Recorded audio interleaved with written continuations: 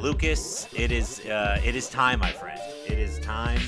We move on to the third conference in our season preview here, and it's the Conference of Champions, and it is the conference that has dominated college football the last handful of years. The reigning national champion, the last three national. Wait, sorry, hang on. That's the SEC. I'm sorry. Wrong notes. I looked at the wrong notes. I'm so sorry. We're talking Pac-12 today. Let me just completely erase that. How are you, buddy? How are you? I'm doing very well. I'm happy to be actually recording back in my home. We're not 3 hours apart, back to our only 2-hour difference. But no, doing well. We're literally a month out from yesterday. We're a month out from week 0 when we get our first set of college football games. I'm excited. We've already made it through 2 of these conference previews. I always like doing the Pac-12 just because we get your expertise enrolled, and it's a turbulent time for the Pac-12.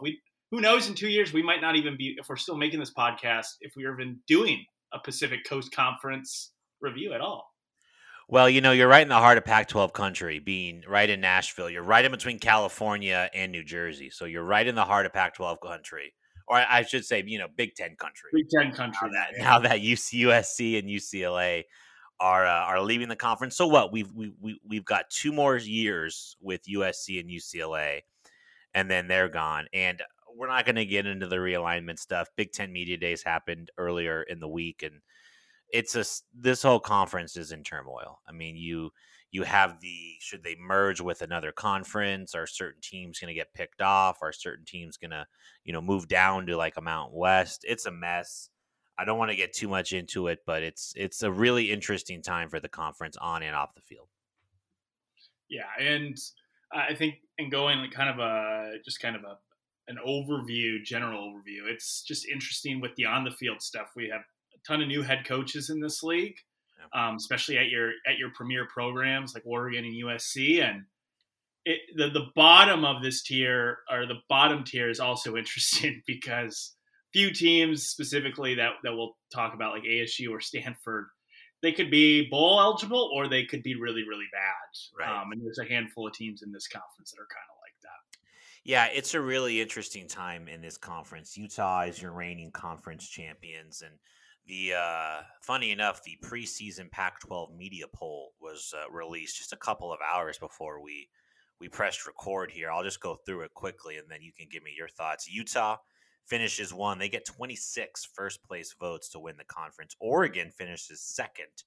USC 3rd. UCLA 4th. How about Oregon State and Jonathan Smith up in 5th? Washington State 6, 7, and then rounding out the conference, Stanford, Cal, Arizona State, Colorado. Also very interesting how the schools kind of are geographically placed, right? You have the 2 LA schools, 3, 4. You have Washington State 6, 7, the Bay Area schools 8, 9, and the Arizona schools 10 and 11. But Lucas, quickly before we dive into team by team, your just kind of quick thoughts on the Pac-12 media preseason poll. Yeah, I don't think Utah being picked number 1 is shocking at all. Obviously, the reigning champs who return just a plethora of the coaches. They're maybe the one major program that doesn't have any sort of large turnover. Am surprised a little bit with Oregon. Definitely thought they would be in the top tier, but with their coaching change, they also lose a good number of contributors from last year. Really was surprised that they finished ahead of USC, who I think is kind of obviously the most interesting team. But as you mentioned, brutal picks for if you live in the beautiful state of Arizona. Look, Arizona being 11th does not shock me at all. This is going to be another rebuild year for them, but man, oh man, I mean, we'll get into ASU in a little bit with the issues, but I think it just shows what just kind of the environment around that program and everything. People are just not expecting good things. I was a little surprised to see Arizona 11 and not 12, to be honest. I think that just goes to show you kind of how much Colorado's lost. Karl Dorrell had kind of a surprise year in 2020, and then last year they were pretty bad. So let's jump into it team by team here, and we'll start actually with the highest win total in the Pac-12, and that's USC. USC's win total at 9.5 at FanDuel. Lincoln Riley kind of shocks the college football world when he leaves Oklahoma for USC, and he brings with him a bevy of transfers, 16 new transfers with this, including some of the more high-profile ones. Caleb Williams, who comes over from Oklahoma as the quarterback. Jordan Addison, the Biletnikoff winner from Pitt. Travis Dye, who was Oregon's leading rusher last season. You also got some guys on defense, obviously. But, Lucas, we touched on this a little bit with Miami, just the new era of college football. There is no rebuilding. You are retooling. And with the transfer portal and with Lincoln Riley's pedigree, especially on offense, this is a team that is going to be led by transfers on offense. If you look at Mario Williams from Oklahoma, Brendan Rice from Colorado, they're going to have a lot of contributors that were not contributing last season. A little surprised the over-under is this high. They were 4-8 in 2021. Your thoughts on the USC Trojans in 2022? Yeah, I think it's a unique experiment that we're kind of seeing. I think we've seen teams kind of in the lower tier of the Power Five or in the Group of Five that really go hard in the transfer portal. This was really the first time we saw like a true blue blood build pretty much its entire roster. I think if you looked at like the 24/7 composite for high school recruiting, they only had the 70th ranked recruiting class in the country, but they had the number one overall transfer recruiting thing, which brought, if you combine transfers in high school, they had the sixth best recruiting class in the country. And as you mentioned, it wasn't just like they were bringing in guys to fill spots in this roster. They brought in dudes who were some of the best at their positions last year. As you mentioned, Caleb Williams, Jordan Addison, who was the Biletnikoff winner at Pitt last season. They even brought in Travis Dye, who was the leading rusher on a very good Oregon team last year. But it is going to be interesting to see, because if they have success right away, what's going to stop other programs from potentially implementing this? And is this something that USC wants to do year after year, or is this just because you had a first-time head coach, a lot of roster transfer? I think I saw that 40 guys that were on this roster last year are no longer on at USC. So go ahead. No, I was just going to say, yeah. So is this just a one-time thing that USC does, or if they have, if they have success, is this something that they're going to continue to utilize year after year? I think no coach will go on the record and say we want to build our team through the transfer portal. Yeah. It diminishes what you do in high school recruiting, which is still kind of the bulk of how you build your roster. But I think for USC, it's just like the perfect storm. You have a hot head coach that produces great quarterbacks and great offenses coming to a blue blood school in Los Angeles. If you're Jordan Addison, you also factor in NIL, right? But if you're Jordan Addison, why would you not want to go and catch passes from Caleb Williams in Lincoln Riley's offense in Southern California for your final collegiate season, right? If you're Travis Dye and your head coach leaves to take the Miami job and you enter the portal, why would you not want to go to USC? If you're Eric Gentry, who is a freshman All-American, and you're dealing with what Arizona State is dealing with, why would you not want to go and play at USC? So I don't know if you will see the number of impact transfers in the coming years that you see this year, but especially at quarterback, we're seeing a lot of transfers come in and contribute right away and be really good. Mm-hmm. And if you're Caleb Williams, I know there was, we talked about Wisconsin was maybe a dark horse to get him, or people speculated maybe Miami or, whatever. This always made sense. It always made sense to follow the coach that he committed to play for out of high school, the coach that developed Baker Mayfield and Kyler Murray into number one overall picks, and developed Jalen Hurts into a second-round pick, and who's now a starting quarterback. So I totally get it. My guess is you will not see this volume, this amount of transfers with USC, but that's also because they're going to recruit really well. They got a ton of talent in Southern California. Chip Kelly and UCLA, they're not known to be really dogged like recruiters and really build through 4 and 5 stars. They're more of a developmental program. Oregon really went well with Mario Cristobal, but now he's gone. So there's a lot of opportunities for USC to own the West Coast, and I think you will see them do that. Yeah, no, I think that's a really good point. Just because, as you mentioned, when they're rolling, this should be a program that should be able to get top 5 recruiting classes out of high school year in and year out. But I do think it could be a blueprint, maybe potentially for other programs that see themselves, in the similar situation where they hire, a big time head coach, and they want a quick rebuild and want to win right away. But so I think this is why it's the exciting team. It is kind of crazy to see a team get predicted at 9.5 wins when they won 4 last year, but can't really argue why. I think that also talks a lot about some of the other teams in this conference, on just how one year they can have this big thing. But I think the thing with USC that I do worry about, I think their offense is going to be fun as hell to watch this year. Obviously with the names we mentioned, but they also return a bulk on their offensive line that only allowed, I think, 18 sacks all season last year. So it should be one of the better offensive lines in the Pac-12. But this defense was terrible a season ago. It should show signs of improvement, but I think last year they gave up about 31 points per game. It was actually the worst. I think it was the second worst output in program history for points per game that they gave up. So I do think they're gonna have some issues on that side of the ball. That being said, though, I think they're going to be able to win a lot of shootouts. I think this is going to be very similar to the teams that we saw Lincoln Riley have at Oklahoma, where they were able to just outscore you. And if their defense was just like average to below average, they were going to win most of their games. The schedule also sets up nicely here as we'll kind of wrap up the Trojans here. So the over-under at FanDuel Sportsbook, 9.5. Over is -120. The under is plus value at plus 100. I think one of the reasons why the number is 9.5, which is the largest number in the conference, the schedule is pretty favorable. Out of conference, you get Rice, Fresno State, and Notre Dame all at home. The Pac-12 home slate, you get ASU, Washington State, Cal, Colorado. On the road, they'll go to Stanford, Oregon State, Utah, Arizona, and UCLA. So your 4 games out of the Pac-12 North, Washington State, Cal, Oregon State, and Stanford. You miss Washington and Oregon, who are the 2 teams that have the highest win totals projection in the Pac-12 North.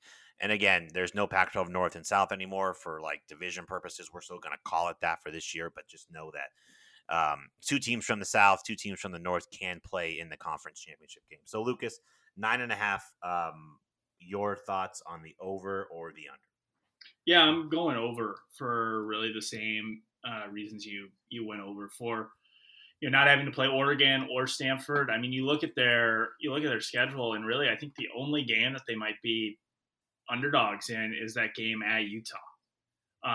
Otherwise, I think they're tough. Besides that, their toughest game, in my opinion, on their schedules at Notre Dame. And that's at the end of the year, which I think by that point, obviously, I think all the transition, the offense will be kind of fully rolling at that point. Who knows? Maybe they make some adjustments on defense, but I'm really liking the over. I'm pretty high on USC. Like I said, I think the defense is going to be an issue, but I think with the teams that they're playing, I think they can overcome that just with the sheer amount of firepower they're going to have on offense. So initially, I put over on my sheet, and as I did USC first. So as I looked through the conference, I ended up going under. I think they lose at Utah. I think they split at UCLA and Notre Dame. So that's 2 losses. And then I just think there's one other loss on the schedule somewhere. Maybe it's Washington State. Maybe it's at Oregon State. Maybe it's Colorado or Cal. I don't know. I just kind of played the numbers game of first year coach. A lot of new pieces just everywhere, right? A lot of new pieces on offense. A lot of new pieces on defense. Like you said, the defense, can we count on them to stop people? I think 9-3 or 10-2 are the most realistic scenarios, and it wouldn't surprise me to see USC in the title game. But I think 9-3 is a little bit more likely than 10-2. But I don't love it. Like I'm not going to bet the under, but I went under 9.5. But I don't love it just because wouldn't surprise me if they're 11-1. It wouldn't surprise me if they're competing for the college football playoff just because of how stacked on paper this team is. Yeah, and that's kind of where I'm at. I just think bringing in, a very competent and one of the best coaches in in college football and Lincoln Riley. I think that they can make that switch very quickly. But we'll see. I think 9-3 would still be a successful season for them, all in all, going from 4 to 9-3, becoming more relevant, and then maybe making next year your big year to move. But no, should be. I think I don't think we're really going to know kind of how good this team is. I think at Oregon State is really probably their first real test coming in. But no, it should be a much improved year for USC. All right, the reigning Pac-12 champion, the Utah Utes, 17 starters back from that breakthrough 2021 team. How fun was that Rose Bowl that they played against Ohio State? They ended up losing 45-42. Cam Rising, the quarterback, is back after starting the last 11 games of the season. They also get their top running back, Tavion Thomas. He returns as well. A couple key losses on defense, especially at linebacker with Devin Lloyd and Nefi Soul. Lucas, one of the things I had written down and one of the things that I read about in their state of the program on The Athletic is the hunter versus the hunted. And, Utah finally broke through and won the conference last year. And they are, by the preseason media poll, kind of the heavy favorite to, repeat. They got 26 first place votes.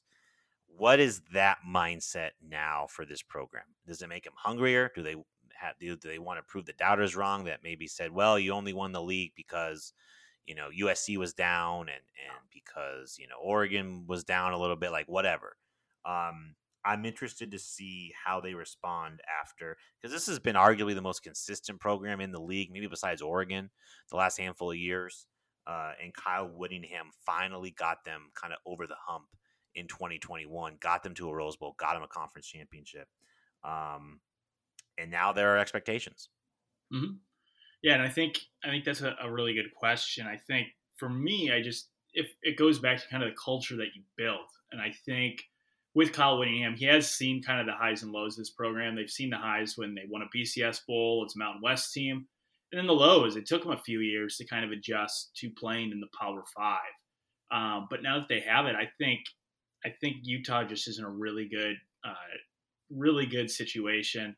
I think they always play with a chip on their shoulder, regardless of what the expectations are. It's very similar, I feel like, to Big Ten programs like Wisconsin and Iowa, where they always feel, even if they're getting high expectations, they always feel there's kind of a knock against them. And especially, I think they're going to be using, losing a guy like Devin Lloyd last year, who in that state of the program, Kyle Williams said he was probably the best defensive player in the history of this program. And I think they're going to use that as kind of fuel that, last year wasn't just a fluke. We've seen them be good in years past, but I do think with the type of culture that they've developed, that they're still going to play with that chip on their shoulder every time in this league, especially because, you look at the situation, we're talking about realignment. I think, Utah is kind of in a really interesting scenario where we could see them getting snatched up by another conference because of how good they've been. Or it wouldn't shock me if they were back in like the Mountain West or something like that, if the Pac-12 went broke. So I do think they're going to be situated, especially with the amount they return on defense and on offense too. They're going to play smash mouth football with Tavion Thomas. So I actually really like this Utah team. Yeah, I think Utah should be really a valuable commodity for any conference. I mean, you're in a major city. It's really easy to get to. You have a ton of, they have great fan support there. Like that is the one Pac-12 program. I went to both Utah ASU games in Salt Lake City when I was in college. They love Utah football there because they have one pro team. It's the Jazz. There's no other NFL team. Yep. There's no other football team there. So those games are great. It is as close to an SEC Big Ten atmosphere as you will get. Back to Utah here on the field. One thing that I wrote down: Utah offense in 2021. How about this? 3,000 passing yards, 3,035 rushing yards. That is balance right there. Mm-hmm. They return 83% of their passing yards, 73% of their rushing yards, 70% of their receiving yards. You have to replace Devin Lloyd. You have 3 starters back in the secondary.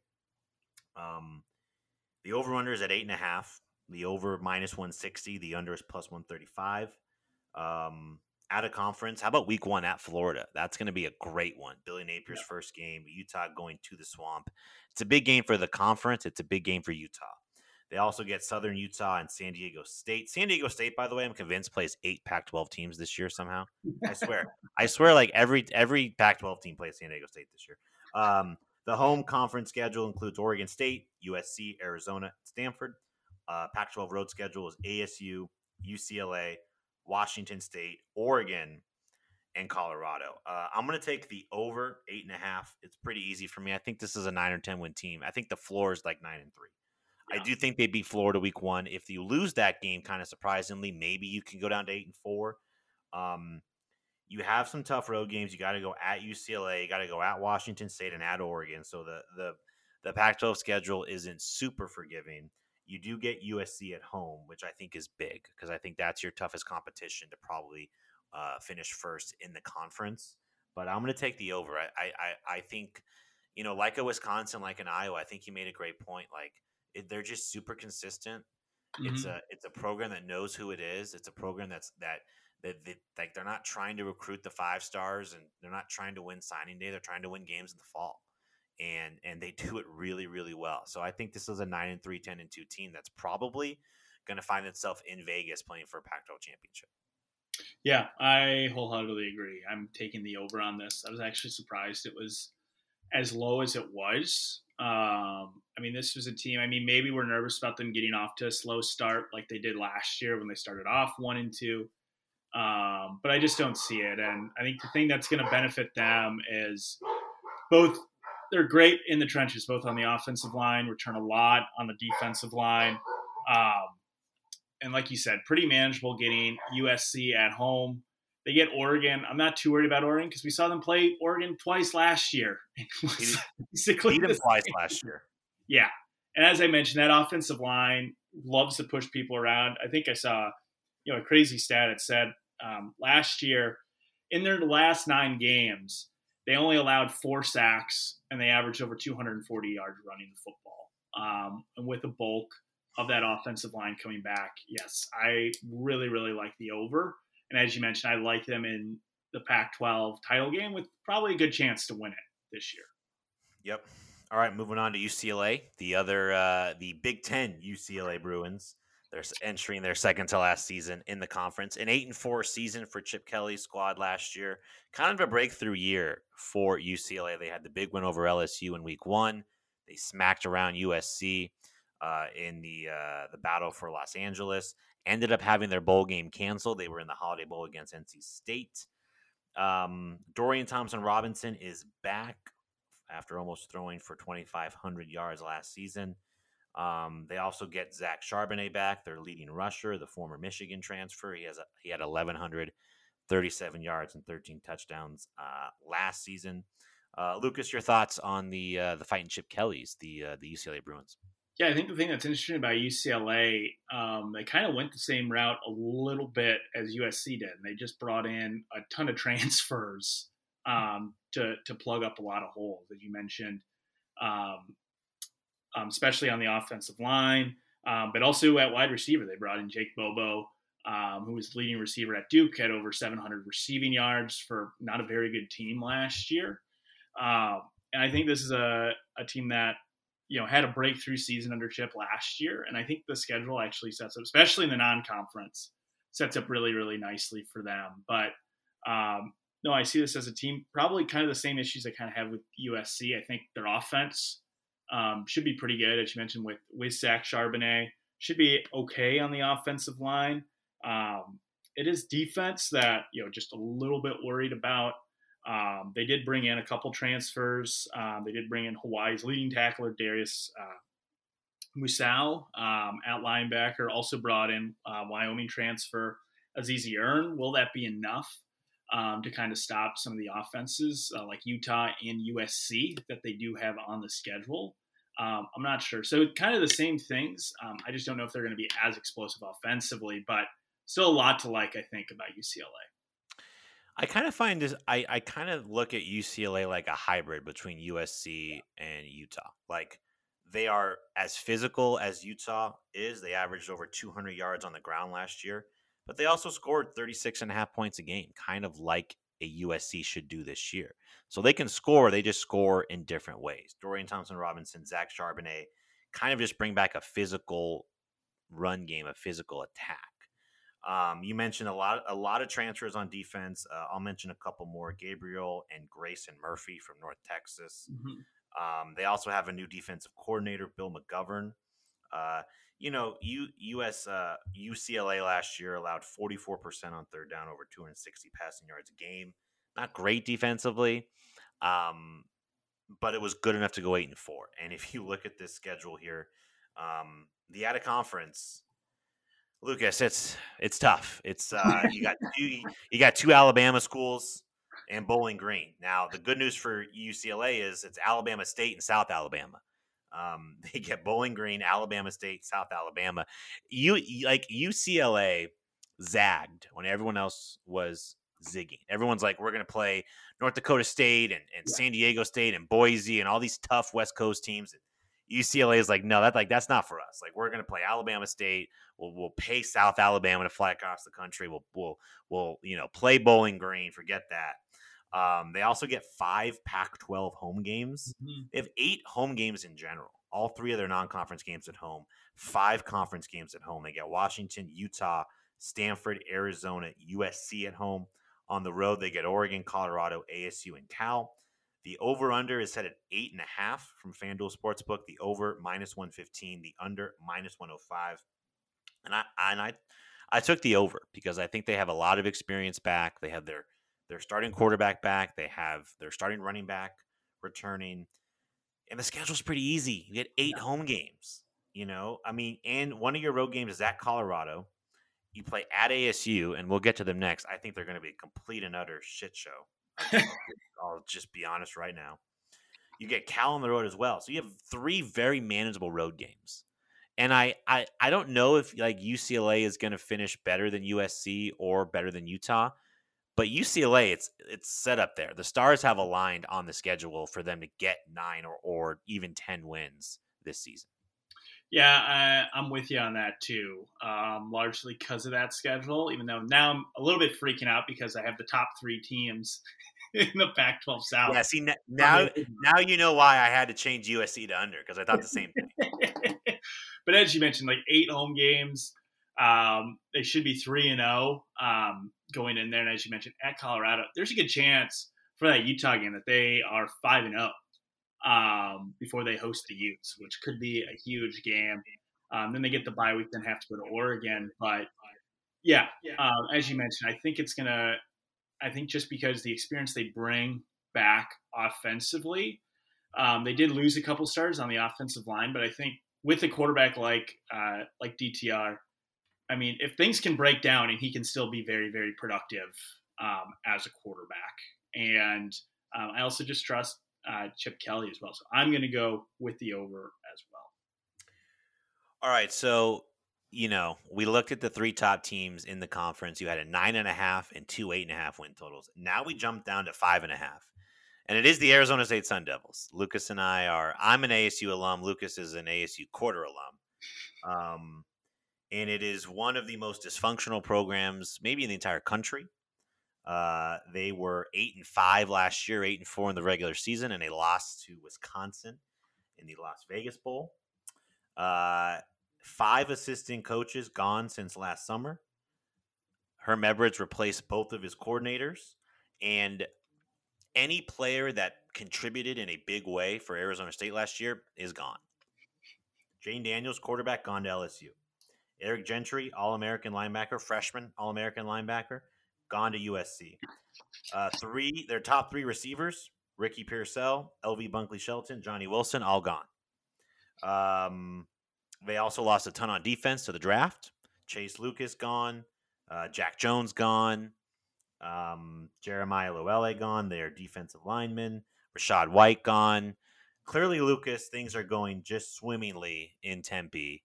I'm going to let you talk about ASU first, and then you're going to have to hose me down after I finish. So go ahead. I'll try to keep it short because I feel like you might be talking for a little bit. But no, kind of as you mentioned right there, the program is just not in great shape, and I just feel like every time Ray Anderson, the athletic director, and Herm Edwards open your mouth, you just kind of feel worse and worse about where the program is going. And the thing that stinks, it seems like that they're all kind of tied together. Like if one of them is gone, then all of them are gone. So it's just tough because when I still look at the roster, I think you bring in Emory Jones to replace Jaden Daniels. I thought Emory Jones was fine last year at Florida. I think he's very capable of playing quarterback at the Power 5 level. You also brought in, I think, one of the I think could be an interesting transfer, and forgive me if I mispronounce it, but is it Xavier Valloway? I believe it's Xavier. But had over 1,000 yards rushing for Wyoming last year, so at least you get a productive back to kind of fill there. But as you mentioned, I mean, refill. I don't know who Emory Jones is really going to be throwing to with all the losses. You lose 3 starters on the offensive line. And it stinks because that defense last year was pretty good. I think I read it was the best, at least points-wise, it was the best since 1997. So almost in 15 or 25 years. 25 years. That's crazy. Yeah. 1997 was 25 years ago, making me feel old. But I think just looking at the roster, if I didn't know any of the off-the-field stuff, I would think, okay, this probably can be a bowl team this year. Maybe go basically what they've been under Herm Edwards. Maybe win 6 to 8 games. That being said, I'm coin flipping on this team because, like I said, I think the roster could be okay to win 6 games. But does the people on the one benefit, you had a lot of transfers. So if there was going to be give up with this program, I think it would have happened. I don't know if it's going to happen with guys who actually decided to stay. But at the same time, with 5 new assistants and just a bad cloud overhanging, especially if the NCAA comes down with sanctions, maybe in the middle of the season, which they love to do. It's rough. But I feel like I hate everything that's happening to the program. I just can't imagine how you're feeling right now coming into the year.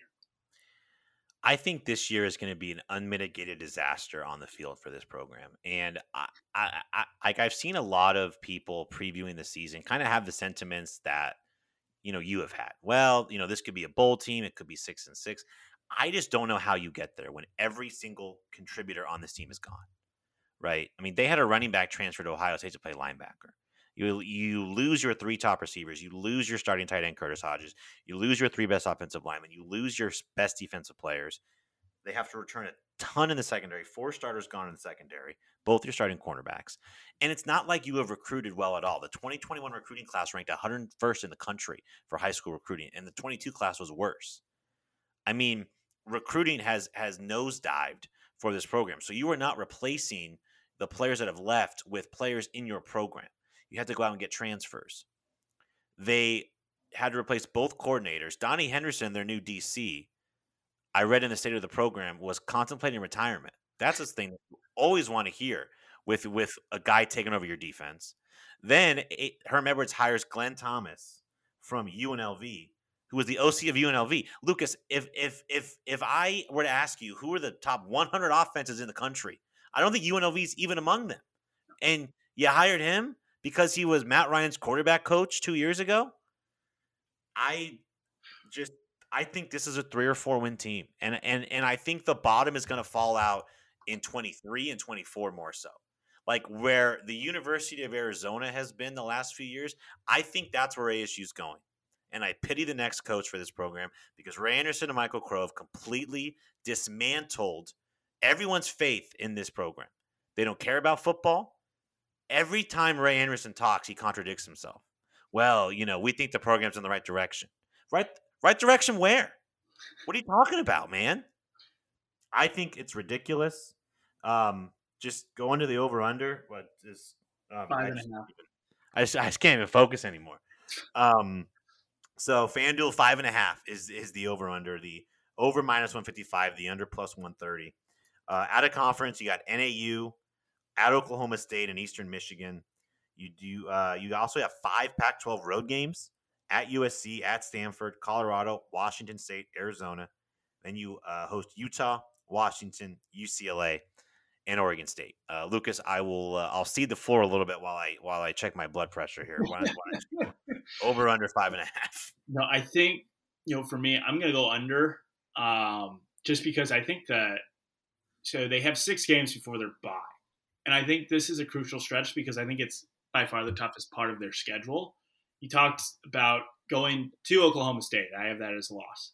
You do have Northern Arizona and Eastern Michigan. You should win those games, though nothing is guaranteed. But then you host Utah, you're at USC, and then you have Washington, who I think is going to be much improved this year before your bye. And my thing is, if you start 2-4 heading into the bye, how many guys are going to be checked out at that point? If you're at 2-4, don't have much to play for, the program, there's nothing good coming out of it.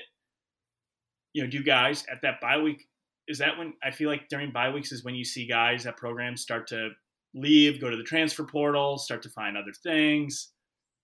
Does that happen there? If it does, yeah, I think the under's a very, very safe bet. But I mean, if it doesn't, part of me is just like, they have a very favorable stretch. You're at Stanford, at Colorado. Then you do get UCLA, but then at Wazoo, Oregon State, and at Arizona. There's a chance, I think, if the team sticks together after that bye, there's maybe a chance that they could scratch off a few wins. That being said, I think 5-7 is probably where I'm at with the team. So I'm going to go under. Yeah, I think obviously my feelings, but I think you make a great point, and it's a point that I was going to make too. Is this has the really difficult front of the schedule? Team is going to quit kind of formula here, right? I mean, you have your 3 games in a row after Eastern Michigan, like you said, Utah, at USC, Washington. And if you're 3-6 with 3 games left, and those games are at Washington State in November, home against Oregon State, and at Arizona. I mean, think about like the Territorial Cup. Who is going to be more fired up to get a win? Arizona at home, when they've gotten shellacked the last 2 years by ASU, or an ASU team that's probably going to be 4-7 or 5-6. Yeah. Right. And Ray Anderson or Herm Edwards might be gone at that point. Right. Like, I think this team will most likely quit because, Lucas, you have a team of transfers. Mm-hmm. I mean, you have a team of guys that have no, like, they haven't been here 3 or 4 years, or they're from all across the country. Oh, you really think they're gonna band together for a coach that's gonna be fired most likely regardless? Absolutely not. So, anything else on ASU before we move on? I was going to ask you, so you kind of mentioned a coach probably getting fired at the end of the year. I'm assuming, would you just rather they just implode this year, start fresh? Because I think the worst case scenario is ASU goes like 6-6. They make a bowl game, and then you have like Ray Anderson making a stump speech for Herm Edwards with all the distractions, everything. He was able to get this team to rally at the end of the season, and then Herm gets like a 5-year extension afterwards. I mean, what did you say? 5 years? Spit up my water. Hey, who knows? We've seen crazier stuff happen. We saw Scott Frost get an extension last year when he had a winning season yet. But got water all over my. I mean, is that kind of where you're at? Is it just you just want them to kind of implode? Yeah. So in my head, I think the only reason that Herm Edwards is still employed is because they know this season's going to be bad, and they're just going to keep him and say, you need to take the fall for this. I'm surprised they haven't already instituted a bowl ban or tried to get ahead of some of these sanctions. And maybe they are with like limiting official visits or off-campus recruiting, whatever. Like, I wonder if they're waiting to start the season to institute a bowl ban because they know that all the other players will transfer too.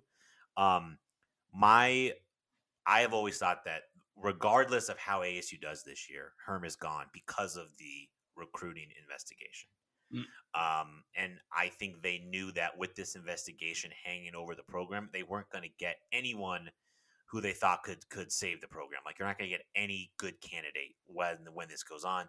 So let's keep Herm. Let's have him take the fall. This year will be rough. We'll go 4-8. We'll fire Herm. Or Herm will just retire, right? Like, I could also see Herm being like, I'm going to step away or whatever. They might try to give Herm a parachute and like a graceful exit. I could see that too.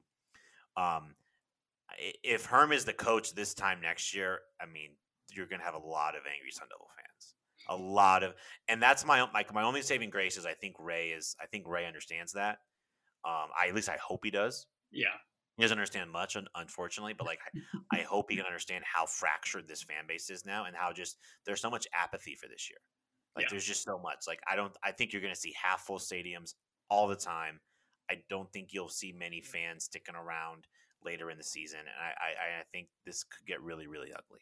And, and kind of just one last thing. I just think it's just so bad. Like it's just the worst timing with all the realignment and everything. Now, I don't think the Yeah. next 2 years are going to make or break whether a conference takes you, but I think if you're looking to get a home, they want to know that there's something stable, that you're fully invested in the sport, that there is some upward trajectory, especially in a market like Phoenix.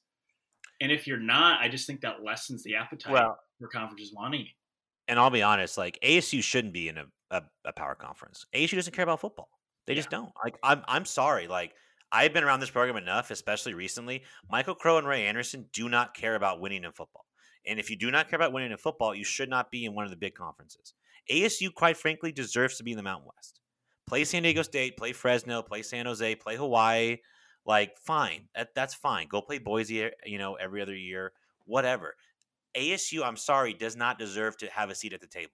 They do not. They have not shown that they are committed to winning.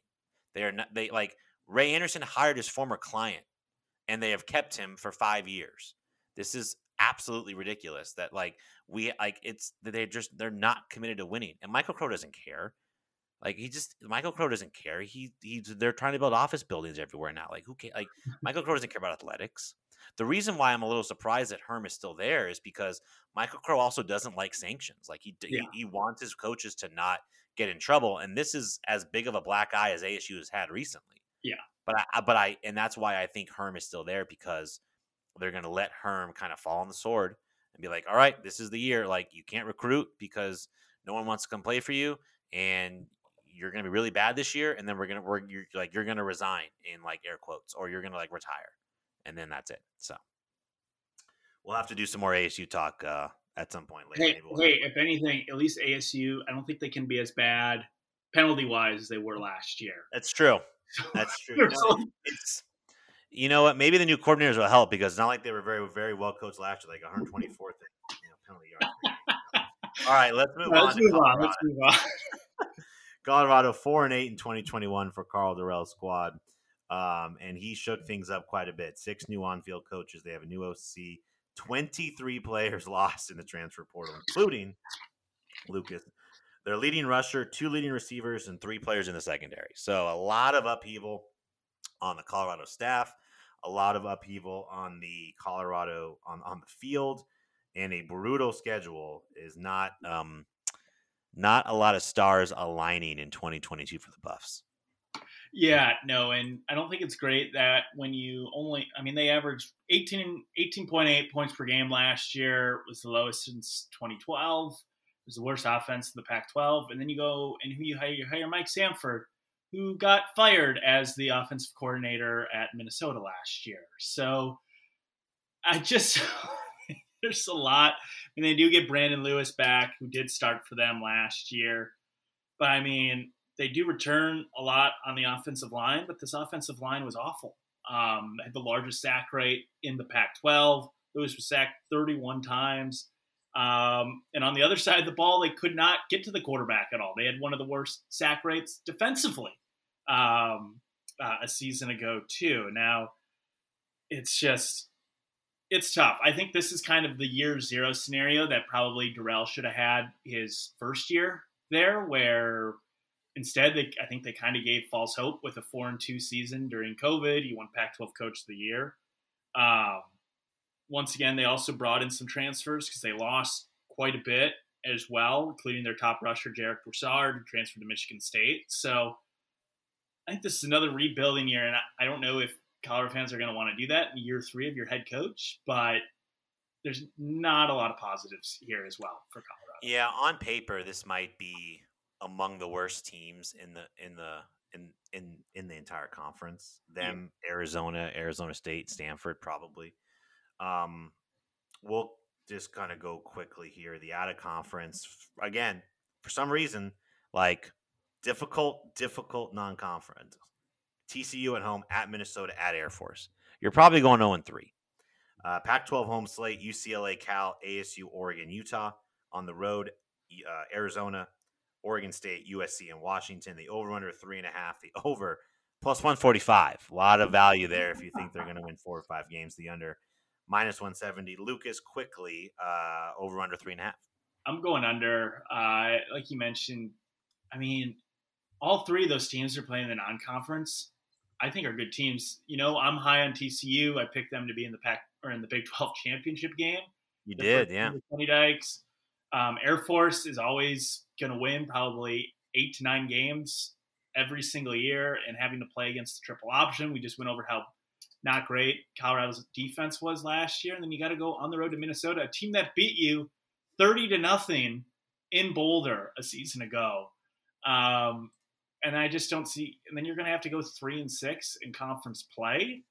When you have, you're obviously playing in the South, so you're going to get USC, UCLA, and Utah. But then you also get Washington and Oregon State on the road. I think 3-9 might be hopeful for this team. I just read that state of the program, and it was just kind of oddly depressing, kind of like ASU's. And it sucks. Like, Colorado has, a good history, a good program. And once again, it looked like they were on the upswing with Mel Tucker. He leaves after 1 season. And like I said, I think this is just a year zero type scenario for Calderel. And I'm just kind of hoping they give him a couple more years, because it's been rough these first 3. Yeah, it's an under for me. You went 4-8 last year, and you lost basically every important player on your team, especially on your offense. You're right.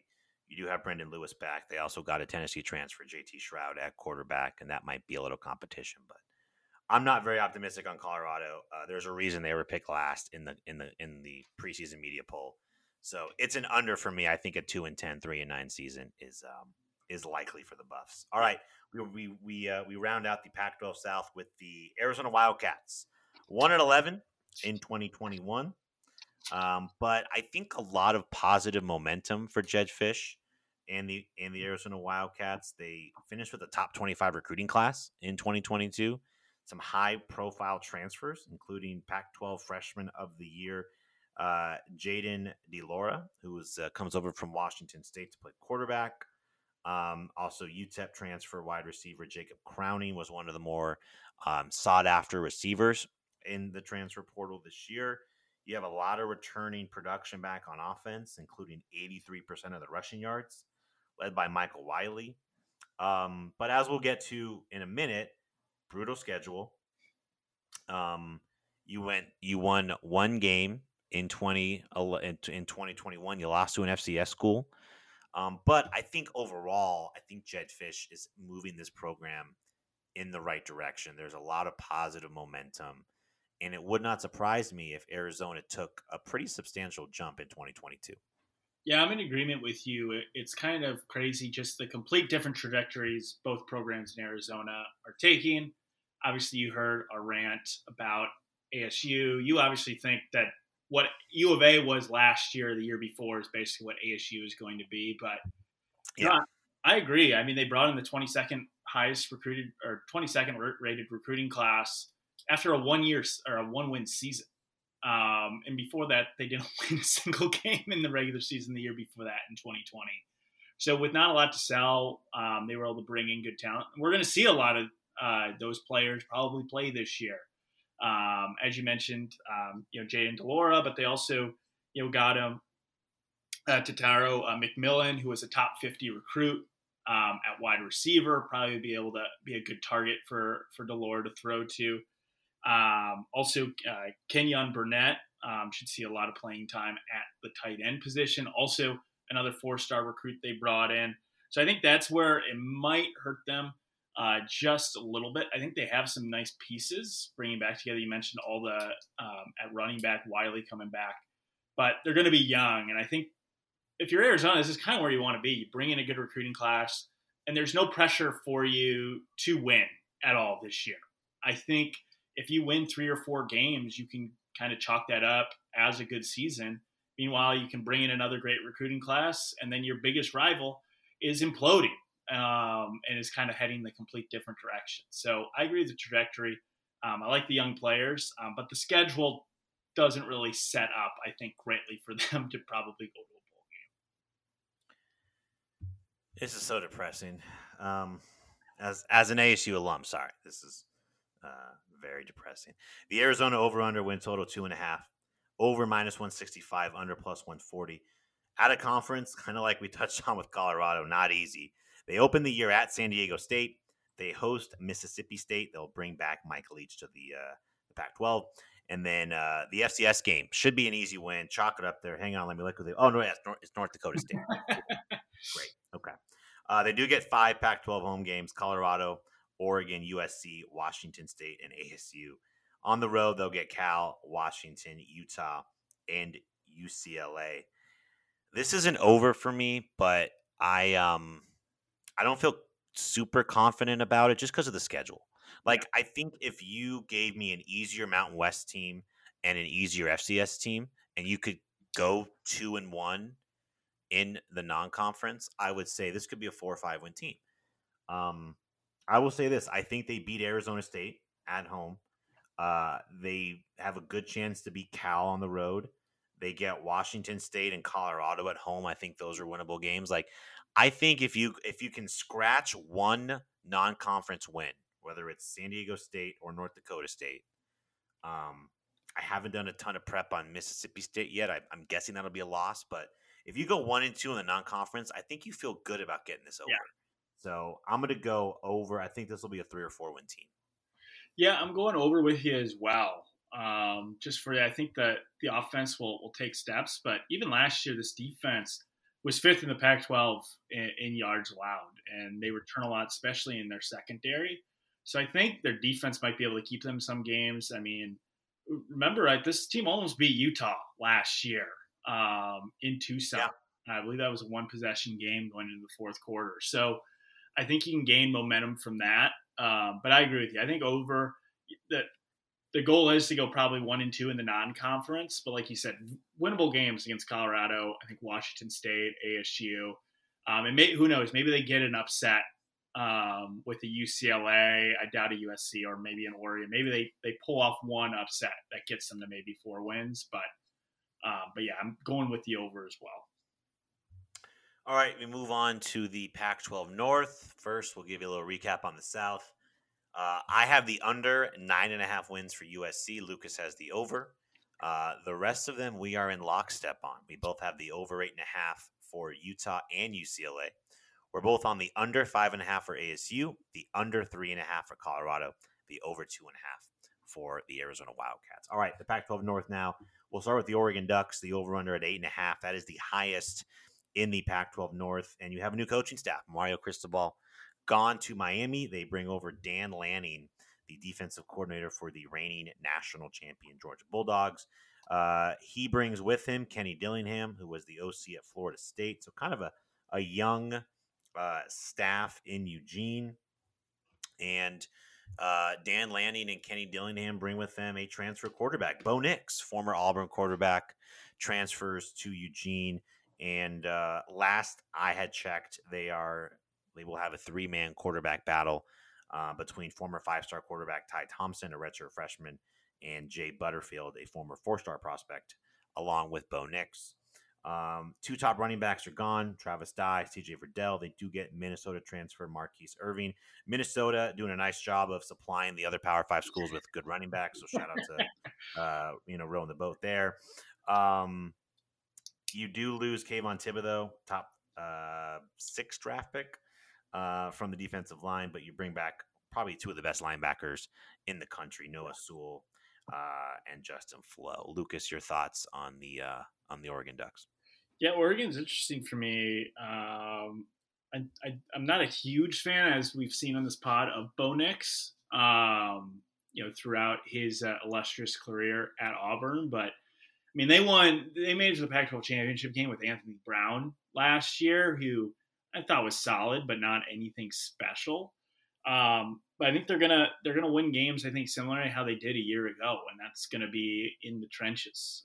Their offensive line should be good once again. They were a finalist for the Joe Moore Award last year, which is given to the best offensive line in the unit. They only lose really one starter from there, and as you mentioned, they do lose Kayvon Thibodeau, but Brandon Dorlus, who was a first team All Conference last year, is back.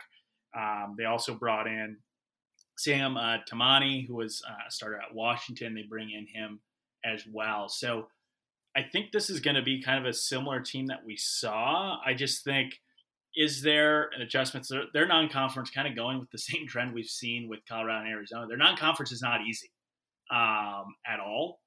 So I'm interested if they get off to a slow start, how that percolates for the rest of the season. But no, I think they have good pieces to build here for Dan Lanning's first year. I'm just wondering is it a ton of adjustment for them to really make a big push at the Pac-12 this year? Yeah, you lose a lot on offense. Thomas Dye gone to USC, CJ Verdell gone to the NFL. 4 transfer wide receivers. Micah Pittman, as I believe at Florida State now. They Yep. also lose Johnny Johnson, Jalen Reed, and Devon Williams. So you're going to have a lot of new skill guys on this team. And I'm guessing Bo Nix will be the quarterback. I don't think a quarterback of his stature would transfer somewhere unless he was kind of given the wink inside track for the job. Well, and Dillingham was his offensive coordinator too, and at Auburn in 2019 yes. for his first year. You lose Kayvon Thibodeau, you lose 3 starters in the secondary, including both your starting cornerbacks. So, there's a lot of questions roster-wise for this team. That being said, so the over-under is at 8.5. The over is minus 130. The under plus 105. As Lucas said, the out-of-conference isn't easy. You start the year in Atlanta playing Georgia in a quote-unquote neutral game.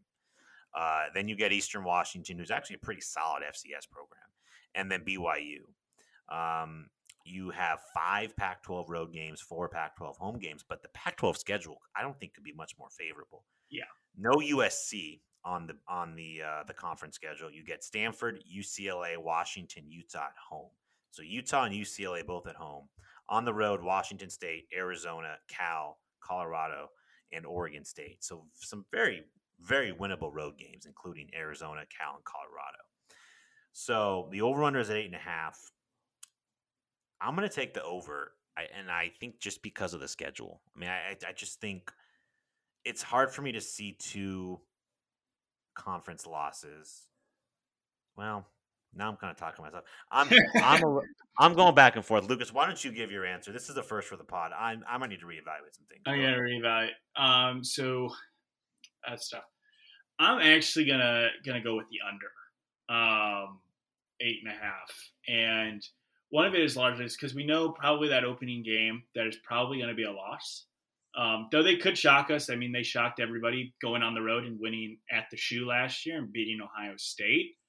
But I just don't think, especially like you mentioned, like the question marks of wide receiver, and now Oregon's recruited as well as probably just about anybody in the Pac-12 over the last few years under Mario Cristobal. So I believe that whoever they're playing at wide receiver is probably going to be pretty dang good. That being said, working in a new quarterback, that's just brutal to have to go up against that. I know that Georgia defense lost like 12 first-round draft picks last year, but they pretty much are probably going to replace him with 12 future or 11 future first-round draft picks. So I don't love that. Then you start, Pac-12 play. I'm a little bit higher on Washington State, as we'll get to in a little bit. I think a lot of people, I think that could be a tough game out of the gate. You do get UCLA at home, which I think is favorable, and you get Utah at home. But I think Utah's the best team in the Pac-12.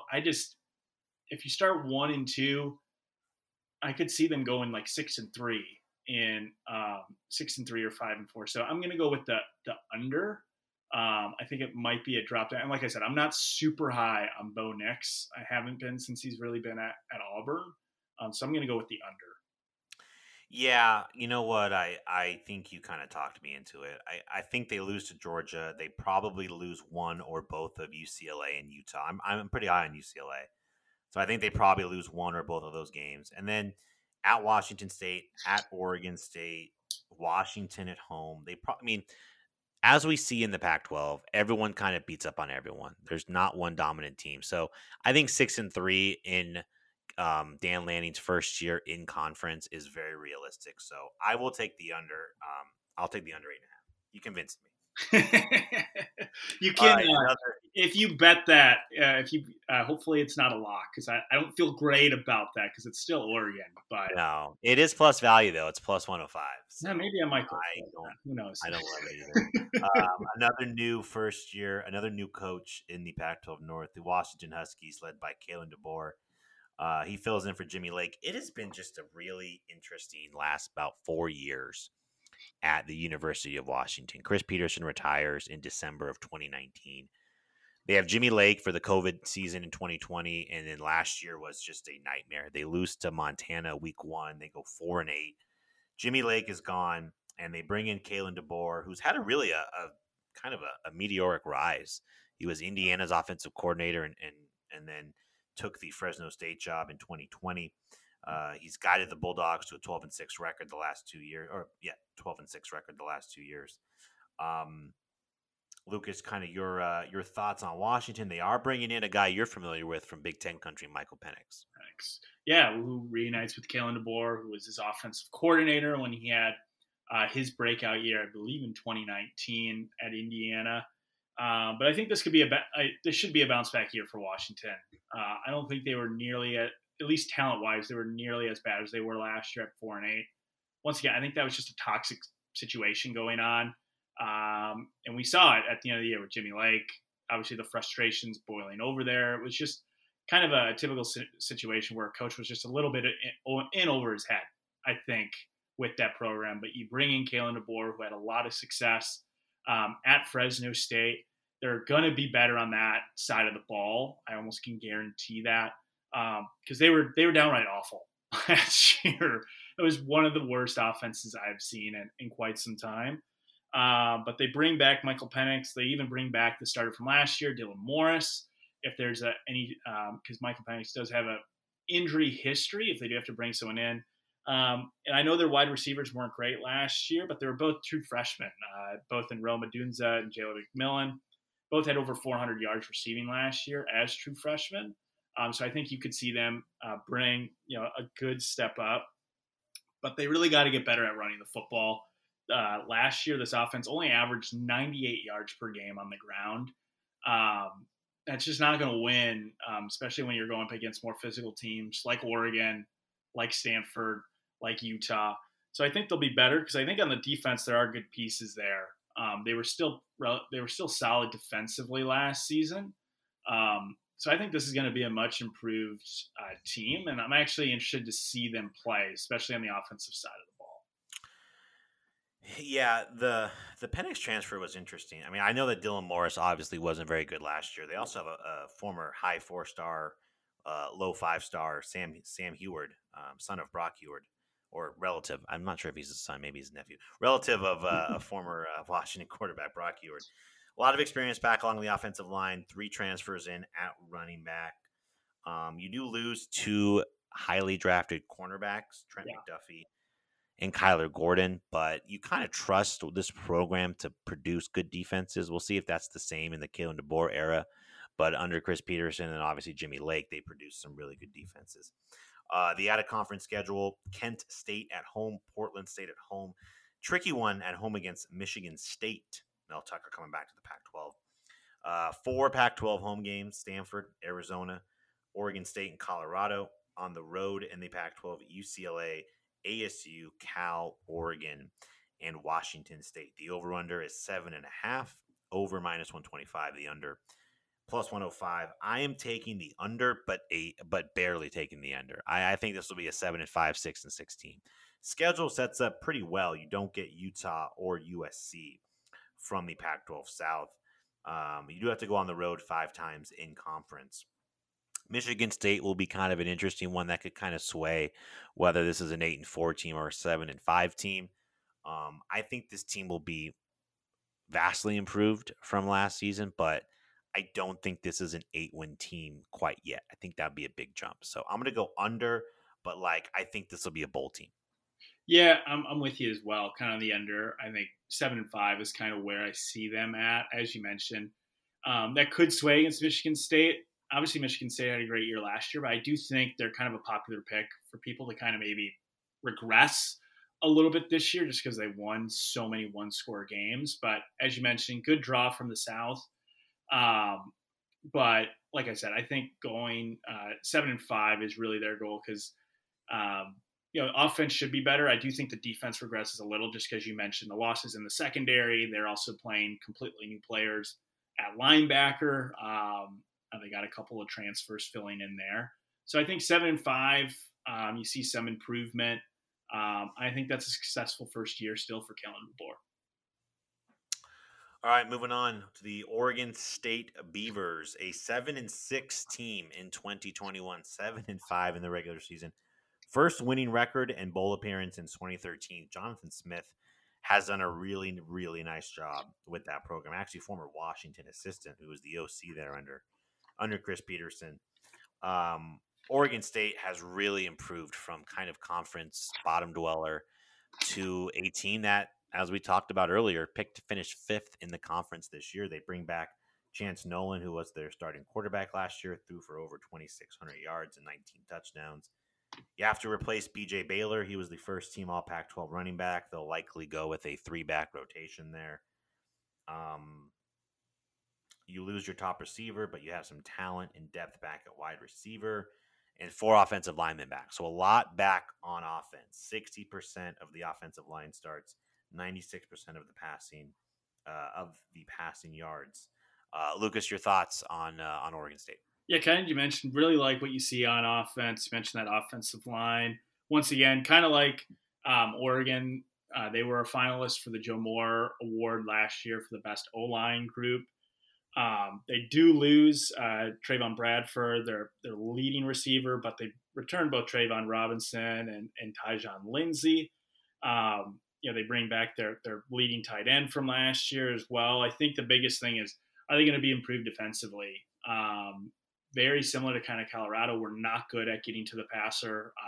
Only 20 sacks a year ago. They fired Tim Tabazar with 4 games left in the season. Trent Bray took over, and he'll be their defensive coordinator going this year.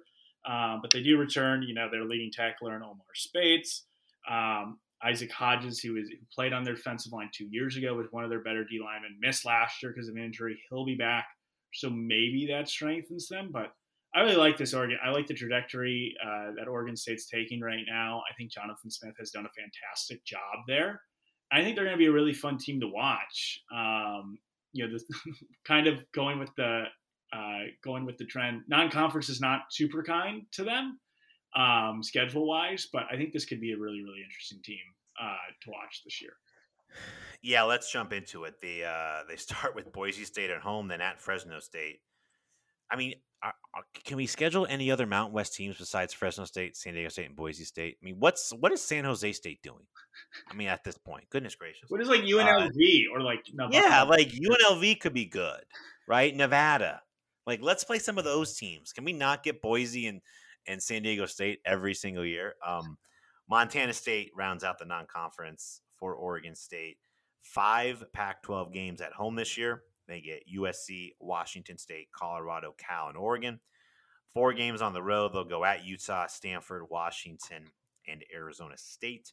The over-under by FanDuel Sportsbook at 5.5. The over -180. The under +155. Lucas, what say you? Yeah, I'm going to go with the over 5.5. I think this is at least a bowl team. It'll probably be nerve-wracking because, like you mentioned, beginning of the year, that first 5-game stretch is really brutal with Boise State at Fresno. And then you start Pac-12 play with USC, and then you're on the road at Utah. You got to split those first 2 non-conference games between Boise and at Fresno because I don't know if you're going to win any of those games against USC and Utah. But no, I think this is a bowl team because after that, it kind of eases up a little bit before they have to play Oregon in the finale. So, yeah, I think this team at worst is 6-6, and I think they're going bowling this year. So I'm going to take the over at 5.5. Yeah, I agree. I think 6-6 not that it's the floor, but I think 6-6 is probably the most realistic. Yeah. I think as we'll get to, like, I'm not very high on Cal, not very high on Stanford. The schedule from the Pac-12 South isn't super favorable. You do miss UCLA. You got to go at Utah. You do get USC at home, which is early in the season. Could be kind of a Yeah. sneaky upset pick for Oregon State. So I think 6-6 is pretty likely. You get ASU at the end of the season; they're probably going to be toast by then. So I was I'm going to going to say, when I go. looked at ASU's schedule, the first thing I said, if they're playing Oregon State, is it in Corvallis? Because that Yeah, is always an automatic loss for them. But yes. I was like, oh, it's in Tempe, but it's at the end of the season where this team could be Right. completely gutted. You get Colorado and Cal at home. I think those are two very, very winnable games. At Stanford, very winnable. At Washington, could be very winnable as well. So Yeah. I like the over for Oregon State, and I see them getting back to a bowl game in 2022. All right, let's get to the Cal Golden Bears. Lucas, the first thing I wrote down in my notes was that apparently Justin Wilcox turned down the Oregon job, which is kind of an interesting little nugget there. He signed a new deal through 2027. Justin Wilcox in 5 years at Cal is 26 and 28. Um, the one thing I will say, and this is a bit of a theme that we haven't touched on in the conference, but COVID has wrecked the Bay Area schools in terms of when they can practice, what's open, what's not, where they can, everything. Justin Wilcox and Cal was 15 and 11 in 2018, 2019. They're 6 and 10 the last two seasons. They were 5 and 7 in 2021, 1 and 3 in the COVID shortened year in 2020. I think finally you're getting back to some sense of normalcy with them. They just have not been able to score points. 23.8 points per game last year, 96th in the FBS. And they're losing Chase Garbers, who has been kind of a long stay at quarterback for them. Maybe that's a good thing. I probably doubt it. They lose their leading rusher. 6 of their top 7 receivers in terms of yardage are gone. They have 0% of their passing yards back. They have under 40% of their rushing yards and under 40% of their receiving yards. Basically, the offense is starting from scratch, which might be a good thing considering how bad they were. Yeah. But I don't necessarily love that you don't really have anyone back on offense. Yeah. No, and kind of going back to Justin Wilcox, that's a shocker. Just not just because he turned down Oregon, but he went to Oregon. Like that was his alma mater too. And Cal is not typically looked at as one of the better jobs in the Pac-12. But yeah, I'm with you too. It's tough because even on defense, they were good last year, but they weren't great. They were 32nd in scoring defense, but they were 80th in sacks and they were 90th in tackles for loss. I do expect them to still be good on that side of the ball just because Justin Wilcox is the head coach. But like you mentioned, a lot of losses on offense. They did bring in Jaden Ott at running back, who was very highly coveted recruit out of California. So I would expect him to play early. But yeah, I'm not sure, and I think giving him that extension obviously gives. I don't think he's going to get fired if they don't make a bowl game this year. Last year, they probably make a bowl game if they don't lose that game to Arizona, where I think they had like 30 guys out because of COVID restrictions. Yeah. So they probably win that game if they have a relatively healthy roster. So I still think the program was on an upwards trajectory before COVID. I think they could potentially get back to that, but yeah. You mentioned they don't have Chase Garbers. They were chasing with Jack Plummer, who transferred from Purdue. No relation to Jake Plummer, but wasn't particularly impressive at Purdue. So yeah, I'm not sure really on this Cal team, as you can tell. Yeah, the over under 5.5. The over is plus 100. The under minus 120. Out of conference, they'll get UC Davis, UNLV, and a trip to Notre Dame. 5 games on the Pac-12 home slate: Arizona, Washington, Oregon, Stanford, UCLA. On the road, they'll get Washington State, Colorado, USC, and Stanford. So they miss USC, they miss Utah, but I'm still going under. I don't think there is enough on this roster that I can confidently say will get them to a bowl game. Jack Plummer is okay. I don't know if he's better than Chase Garbers, and you have a ton of new players at wide receiver and new players at running back. And the defense, you're right, like should be pretty good. Like Justin Wilcox coaches a good, sound, middle to upper portion of the Pac-12 defense. So I think this could be a 5-win team or a 4-win team, but I don't think they make a bowl game. Yeah, I'm with you too on the under, especially because that one their big non-conference game is at Notre Dame. I don't see them winning that. Like you mentioned too, I think it could be the same. It could be tough with Cal because if they do play good defense, which we both think they will, they might be in just about every game that they play. That being said, I just don't see how they're going to outscore anybody, especially towards the end of the stretch. They're going to have a 3-game stretch where they host Oregon, they're at USC, they're at Oregon State, and then they finish off the year against UCLA. Those teams are going to score probably no matter how good your defense is. Besides maybe Oregon, that might be tough, but yeah, I'm with you. I think 5 and 7 is kind of where the ceiling is at for this team. I think 4 and 8 is actually probably more likely. All right, going to the Washington State Cougars. A fascinating 2021 for Washington State, in which their head coach was fired for not receiving the COVID-19 vaccine towards the end of the season. But this team held it together. Jake Dickert, who's now the head coach, was the interim head coach, did a phenomenal job. He went 3-1 in the Pac-12, and they were just solid. Yeah. Beat Washington in the Apple Cup last year. 7-6 for them in 2021. And I think one of the more intriguing transfers in this conference is Cam Ward, who was a star at the FCS level at Incarnate Word. One of the more higher profile quarterback transfers, kind of got lost in the shuffle. He's an FCS guy, but they rave about him there in terms of his physical tools and how he throws the ball and where he puts it. And they're still going to probably score a lot of points. Got a lot of depth back at wide receiver. This should be a fun offense. And depending on how good Cam Ward is, like I think an upper half to upper third finish in this conference isn't out of the question for Washington State. Yeah, I'm with you. I'm actually fairly high on them for those reasons, for bringing in Cam Ward. But I also think just the job that Jake Dickert did last year. I mean, we talk about ASU this year as a team that might just give up. Wazoo had all the excuses in the world to just kind of give up on that season. They were able to make a bowl game, win 7 games. And also, too, Jake Dickert, I thought, did a really nice job with their defense. As defensive coordinator, they averaged giving up almost 40 points a game in 2020, only gave up about 24.5 last year.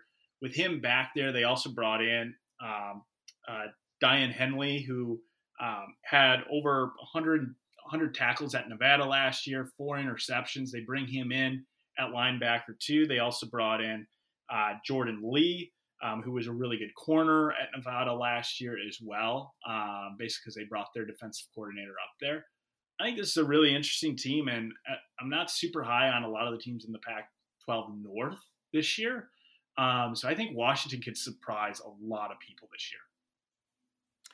Yeah, they actually had the best red zone defense in the league last year. Pretty solid. They do have to replace a couple key guys on the offensive line. Abe Lucas was a 3rd-round pick in the draft. Liam Ryan also has to be replaced. Both those guys started 42 games for the Cougars. The out-of-conference schedule, Idaho, they go at Wisconsin and host Colorado State. See, that's a manageable Mountain West game. Colorado State. Let's just keep scheduling those Pac-12 teams. They do get 5 Pac-12 games at home. Oregon, Cal, Utah, ASU, and Washington on the road in conference. USC, Oregon State, Stanford, and Arizona. The over-under is 5.5. Over plus 105. Under minus 125. I'm going to take the over, and I feel pretty good about it. I mean, I think this could be a 7 or 8 win team. It depends on if Cam Ward is like legit and is as good or better than Jaden DeLora, who went to Arizona. Like this could be the schedule is pretty favorable. I mean, I'm guessing you're going to lose at Wisconsin, but you probably go 2-1 in the out of conference. I mean, you got Stanford and Arizona on the road. Like I think you can win those games. Like Cal, ASU, Washington at home, very winnable. Like maybe you get one of Oregon and Utah. Like I am kind of bullish on this team, and I'm looking at that number plus 105. That might be one that I pull the trigger on. So I'm going to go over 5.5 for Washington State. I'm with you, hand in hand with you, Ryan. I'm on the over with Washington State as well. I think they could be fun on offense. Yes, the offensive line does concern me a little bit, but they're also playing very similar to what they did under Mike Leach. Their offensive coordinator, Eric Morris, was the wide receiver coach there when Mike Leach was the head coach. So it's going to be more of an air raid look. So you might not need your offensive line to hold their blocks as long. And I think they're going to play good defense like they did last year as well with Dickert still at the helm. So I'm really, really bullish on them. I'm also going over. I think, like you mentioned, I think this is at least a 7-win team. All right, we round out the Pac-12 with the Stanford Cardinal, and boy, it's. I think with COVID, like we really haven't understood the fall of the Stanford football program. I mean, this was in the middle of the last decade, like one of the best programs in this conference, Yes. maybe the best program in this conference. All of the star players that they sent to the NFL. Lucas, they were 3-9 last year, and they lost their last 7 games. And these are their last 4 games. Utah lost 52-7. Oregon State lost 35-14. Cal lost 41-11. Notre Dame lost 45-14. I mean, they weren't even really competitive. Yeah. 3-9 last year, like I said. You have Tanner McKee back. I'm being told he has the physical tools to be an NFL quarterback. Okay. They cannot run the ball. They finished last in the league in rushing last Stanford. year. It's just so weird to me. Their top 2 running backs also transferred. I mean, one of which to USC, I believe. I think Austin Jones, yes. transferred to USC, and then the other went to Missouri. How about this? Their defense the last 3 years in yards allowed per play, 107, 112, 115. I mean, basically all of the good things Stanford had done under Harbaugh and in the first handful of years with David Shaw have just completely gone away. Like we mentioned with Cal, COVID certainly, like the restrictions in the Bay Area, the restrictions within this conference haven't helped, but like this program has been in a downward trajectory for the last handful of years. So we'll see. Yeah, I'm with you. I mean, going on that defense, you mentioned how bad it's been the last 3 years. They had the second worst rush defense in the Power 5. The only worst rush defense was Kansas last year. Yikes. Stanford allowed 235 yards on the ground. They're trying to improve. They're moving from a 3-4 to a 4-3, which I mean might help. Even though reading their state of the program, it seems like they're actually very thin on the defensive line. So I don't know how adding more on each play is going to be a benefit. But like you mentioned too, these Bay Area programs just got so crushed with COVID, with the strict regulations that they were under. I mean, in that state of the program article, I think David Shaw had said this was the first year they've had like a true off season since pre-COVID, where they didn't have winter conditioning the last couple of years, and that just sets your program so far back. So I think kind of like Cal, like I think this is just kind of a rebuilding year once again. They have pieces. You mentioned like with Tanner McKee, but they also get Bryson Tramian back and also Michael Wilson. Both of them were pretty productive wide receivers, but only played a handful of games last year. When Bryson Tramian went down, that was really when their offense fell completely flat. McGee really did not have a safety valve to throw to.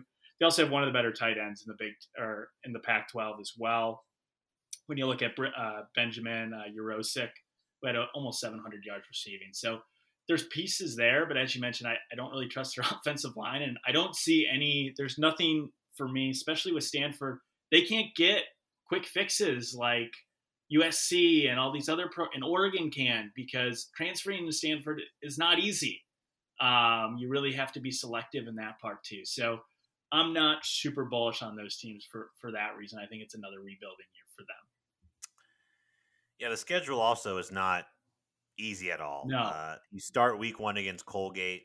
The other non-conference games are at Notre Dame, and then they finish the year hosting BYU. The home slate for the Pac-12, USC, Oregon State, ASU, and Washington State. Here are the road games for the Stanford Cardinal, Lucas. Oregon, Utah, UCLA, Washington, and Cal. Oh, and their bye week is week 3, September 17th. So they'll play Colgate, they'll play USC at home, bye week, and then here are their next like 5 games at Washington, at Oregon, home Oregon State, at Notre Dame, home Arizona State, at UCLA. I mean, it is a brutal conference schedule. To get Oregon, UCLA, and Utah all on the road is just brutal. Absolutely brutal. All right, the over under 4.5, over plus 120, under minus 140. Your pick is Under. For the same reasons. I don't see this offense or this defense getting much to prove. If they can't run the ball, they're not going to be able to hold possession very long. Maybe see some improvement in the pass game with McGee and those receivers back. But like you said, this schedule's brutal. They could go 1-2 in the non-con, and then where are you going to get? It's where are you going to? I don't see where you're going to get 4 more wins. So I'm going to go under. I think this, like we mentioned, it's really a rebuilding year. It's the first time they've had a full off season. I think they just try to build off of that, and maybe next year we start to see more progress from Stanford. But under for me. Yeah, I took the under as well. The combination of at Notre Dame, BYU in the non-conference, and then just 5 brutal road games in conference and an early bye week. It's a nightmare situation for David Shaw. I think it's a 4 or a 3-win team. Yeah. To recap the Pac-12 North before Lucas and I give our conference championship picks. We're in lockstep on every single pick here. We both have the under 8.5 for Oregon, the under 7.5 for Washington, over 5.5 for Oregon State and Washington State, the under 5.5 for Cal, and the under 4.5 for Stanford. Conference championship. Now, the wrinkle this year is they will not have one team from the North and one team from the South. It is just the 2 best teams by winning percentage, I believe, playing for the conference championship. I am going to go with, and this is something that I could feel really dumb about in about 4 months. I'm going to go Utah, UCLA, and Utah winning the conference. The trend that I don't love picking first-year coaches to win and go to conference championship games.